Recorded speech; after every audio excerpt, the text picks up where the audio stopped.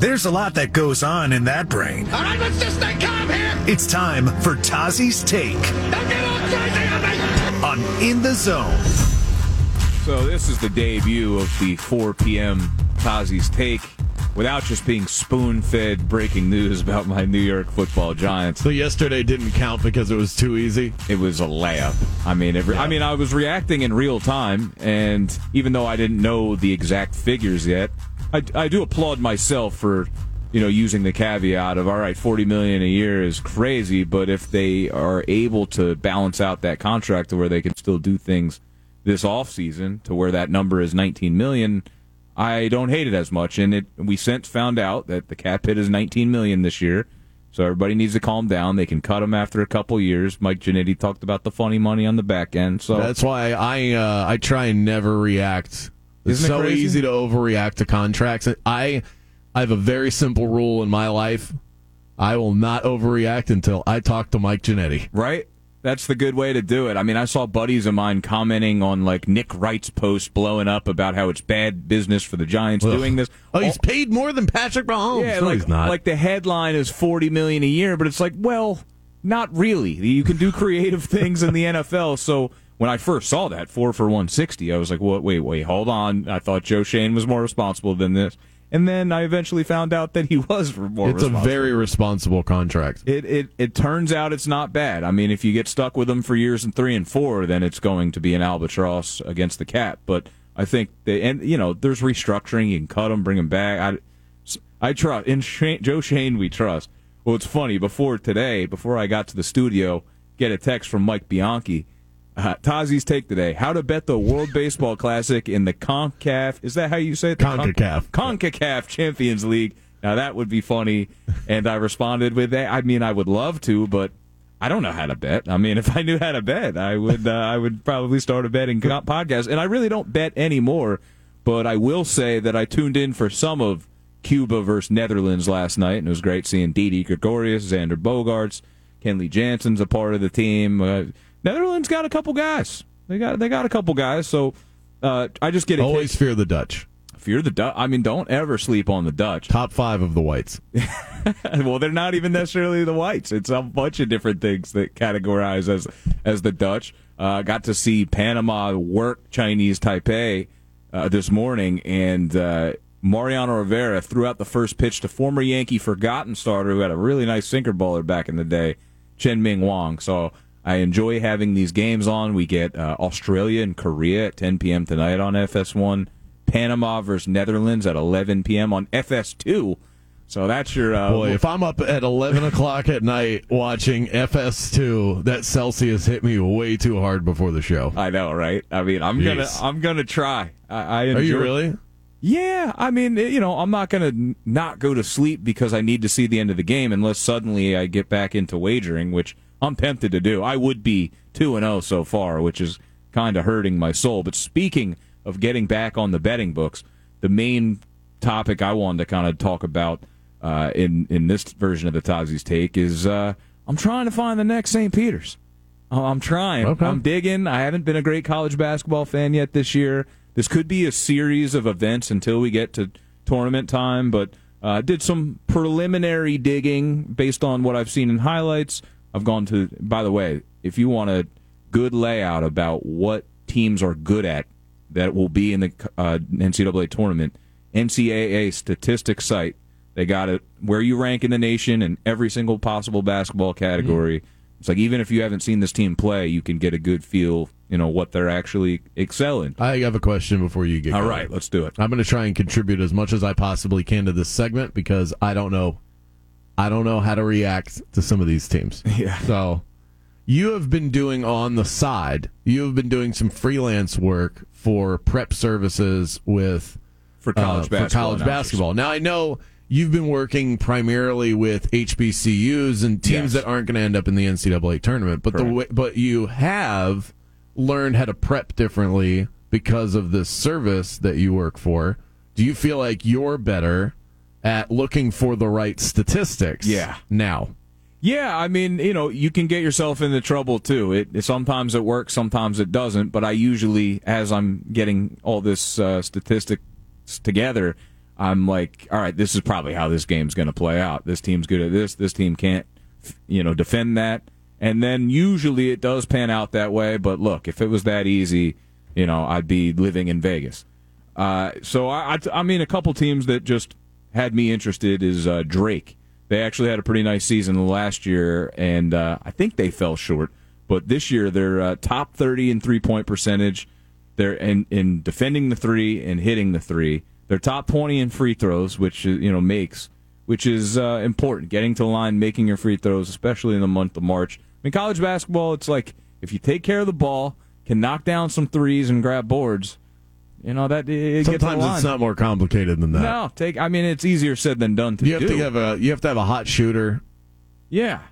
Someone like that. And they just beat up on Bradley to win the Missouri Valley Conference 77-51, and Bradley was considered one of the better defensive teams, I believe top 40 in the nation. So people had hopes for the Bradley Braves and Drake. I mean, the name Drake, at some point it could be a theme, and I can hear Drake songs playing as a theme. And you got to look for these narratives ahead of time, folks. I don't know if it's really going to play out that way. Yeah, like if you knew that St. Peter's was called the Peacocks ahead of time, maybe you would have thought differently about picking them in your bracket. Well, that's the thing. I mean, a 15 seed, first of all, playing Kentucky, who a team, everybody's got respect for Calipari and them, even. They're better at producing pros than making runs in the tournament. It kind of turns out over time, we're finding out. But nobody had them. And I'm trying to find, the team that's kind of slipping through the cracks. The College of Charleston, I've been briefed on by a lot of my buddies who are tied in. They're 4th in the nation in bench points. They did win the CAA. They're 11th in rebound margin, 2nd in three-point attempts, 11th in makes. So a team that can chuck them and make them. Always dangerous. They got to be on if they're going to be able to make a run. 15th. I found a really good list here. Men's mid-major top 25. And you've nailed a couple of these teams already. I mean, Charleston is 4, Drake is 6. This is just a few of the teams. I think we have more to go. Quick note, Fairleigh Dickinson University in New Jersey, they go ahead and lose to Merrimack in the NEC final. But Merrimack is not able to play in NCAA tournament because of a reclassification rule where they come from, I believe, D2, and that first year you're ineligible, which is ridiculous. Why even play the game? I don't know. That's doesn't annoying. Make any sense. I never heard of this. I mean, I don't think one of those teams will be the teams that make noise.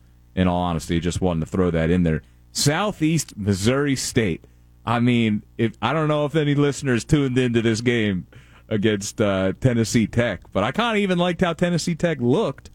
Tennessee Tech they're down, I believe, 2. They throw the home run pass in the final seconds, hit a fadeaway shot. The foot apparently was on the line, but at the time they didn't know that, so they celebrate like they won the game. Southeastern Missouri State is crying. Like they think their season is done because they just allowed a 3 at the buzzer, and they review it. And it goes to overtime in Southeastern Missouri State, a team with the fortitude to end up going to overtime and winning that game. So they're going to the dance? They're going to the dance. I mean, you look at their rankings, and it's not very special. The only thing I could really find is their top 20 in rebound margin. They are not in the top 25 of the men's mid-major list that I'm looking at, updated as of 2 days ago. So they might be a team to fade. Like they'll be happy they're there and just get absolutely pulverized by their opponent. It does sound like a 16 seed.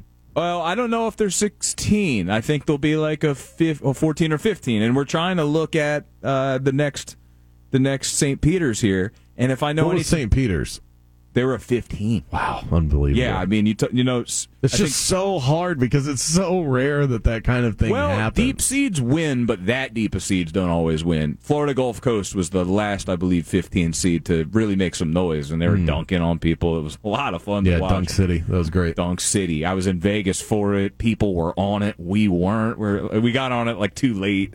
Everybody else was like slapping 5, betting the farm on FGCU. I remember people, when I graduated high school in 2003 down in South Florida, and I remember some of my friends went to FGCU. This was years before they blew up in the tournament, and I'm like, where the hell is that? And I remember them telling me they were going there, and then the next time I heard of FGCU, they were dunking on people. And I'm like, oh, they had friends that went there. Vibes. Yeah, no, we did not. Luckily, we didn't fade them. That would have been the worst if we're getting dunked on by them and we're actually betting against them. But we just didn't. It was a blind spot, so I never want that to happen. I mean, last year, I think I ended up forcing every underdog but St. Peter's, so it's like you get caught up. But if I know anything about the committee and I see like a team like Southeast Missouri State, and I don't know if they're going to end up doing anything, but they're top 20 in rebound margin. They'll find like a team to match them up with that rebounding is like the last thing they do well. They kind of try and troll. Like, really? You think that's a formula for them? I don't know if that's how it'll end up with Southeast Missouri State, but based on how they pick most of their matchups, they usually make it so it's like, well, this team's the higher seed, but this team's really good at that, and they're not as good in that category. That's brilliant. You have to look at these things, and I'm always smiling. And the years that I'm really locked in on college basketball, I'm like, man, if this team and this team get in, like, I'm on them. And then they're always matched up playing each other. And I'm like, darn it, now I have to pick between them. It just is crazy. Furman, another team, they won the Southern. Furman is 9th on the men's mid-major top 25. Furman is nice. I mean, well, based on the statistics, top 10 in assist-turnover ratio. That's a responsible team. Yeah, I like that. They're not going to beat themselves. Top 11 scoring offense, top 11 effective field goal percentage. A team like that, like, I'm wondering how low of a seed they'll even be. Maybe like a 11, 12. Nah, 11's probably too high. I think Rutgers would be lucky to get in as 11. Maybe a 12, 13. Give me I'm riding with 13. Furman. Calling it now. Furman's the 13 seed. Furman's got like a really cool name too. What was it? I want to find it real quick. I love everybody gets excited about the 12 over the 5. No. The 13 over the 4. Something about is where you make your money. Something about it. Furman Paladins. Go Paladins. Yes. I'm ready for it. Next question. Yes. Where is Furman? Oh, I don't know. Okay. They're in the southern. I mean, they're in the southern. They got to be in the south. Let's see. Where is Furman? South Carolina. Greenville, South Carolina. That's a beautiful place. Yeah. Frank Underwood vibes. No, I don't know. Oral Roberts. I mean, they were the team I picked out of the haystack a couple years ago. Max Asmus is still there. Top 5 in 3 attempts and makes. Top 10 in assist turnover ratio.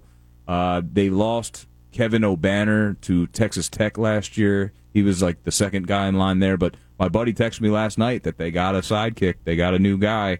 So that kind of ends round 1 of the mid-major previews. I feel so much better. I'm so glad you did this. And we're going to try and do this, maybe not for every day of Tazi's Take, because something like the Daniel Jones news could pop up, and I might go there, but we'll try and tackle these mid-major teams one at a time. And, when one of these teams break through in the tournament, be like, the top 10 in assist-to-turnover ratio. That's right. It's a sign. I'm going to be more prepared. Even though I feel ill-prepared, I'm going to be more prepared this year to fill out my bracket and to explain it properly than ever before. Yeah. I really think so. I can't wait. I mean, it's always a good time on radio or podcasting, and I'm going to watch my fair share of John Rothstein and CBS Sports coverage on Selection Sunday. I'm supposed to get on a conference call with my college basketball friends. I'm going to have them update me. So a conference call. That is official. Yeah, maybe even a Zoom call. No, that's the way to do it. If you're going to go conference call, y'all ought to see each other's faces. These people are plugged in. I'll tell you. That's great to hear. Tazi's Take. I think I'm 2 for 2 at the 4 o'clock hour, right? Doing great, honestly. 2 for 2. A+. All right. I rue the day that I have to give you a D. Friend of the show, Adrian, says, Zoneheads Bracket Challenge. If I create one, will y'all promote it? I mean, that sounds like an obvious thing that we must do, right? Zoneheads Bracket Challenge. I think we probably should come up with that ourselves. I think there might be something that we're doing, but if not, we'll definitely go ahead, tee it up. Adrian, friend of the show, Adrian, you go ahead. Yeah. Since we haven't thought of it first. I like first to the party. I got a lot going on. I trust Adrian. He'll do it right. Kevin Cole from the Unexpected Points podcast chimes in on the biggest and best performers from the NFL Combine and some info on what actually matters at the Combine after this.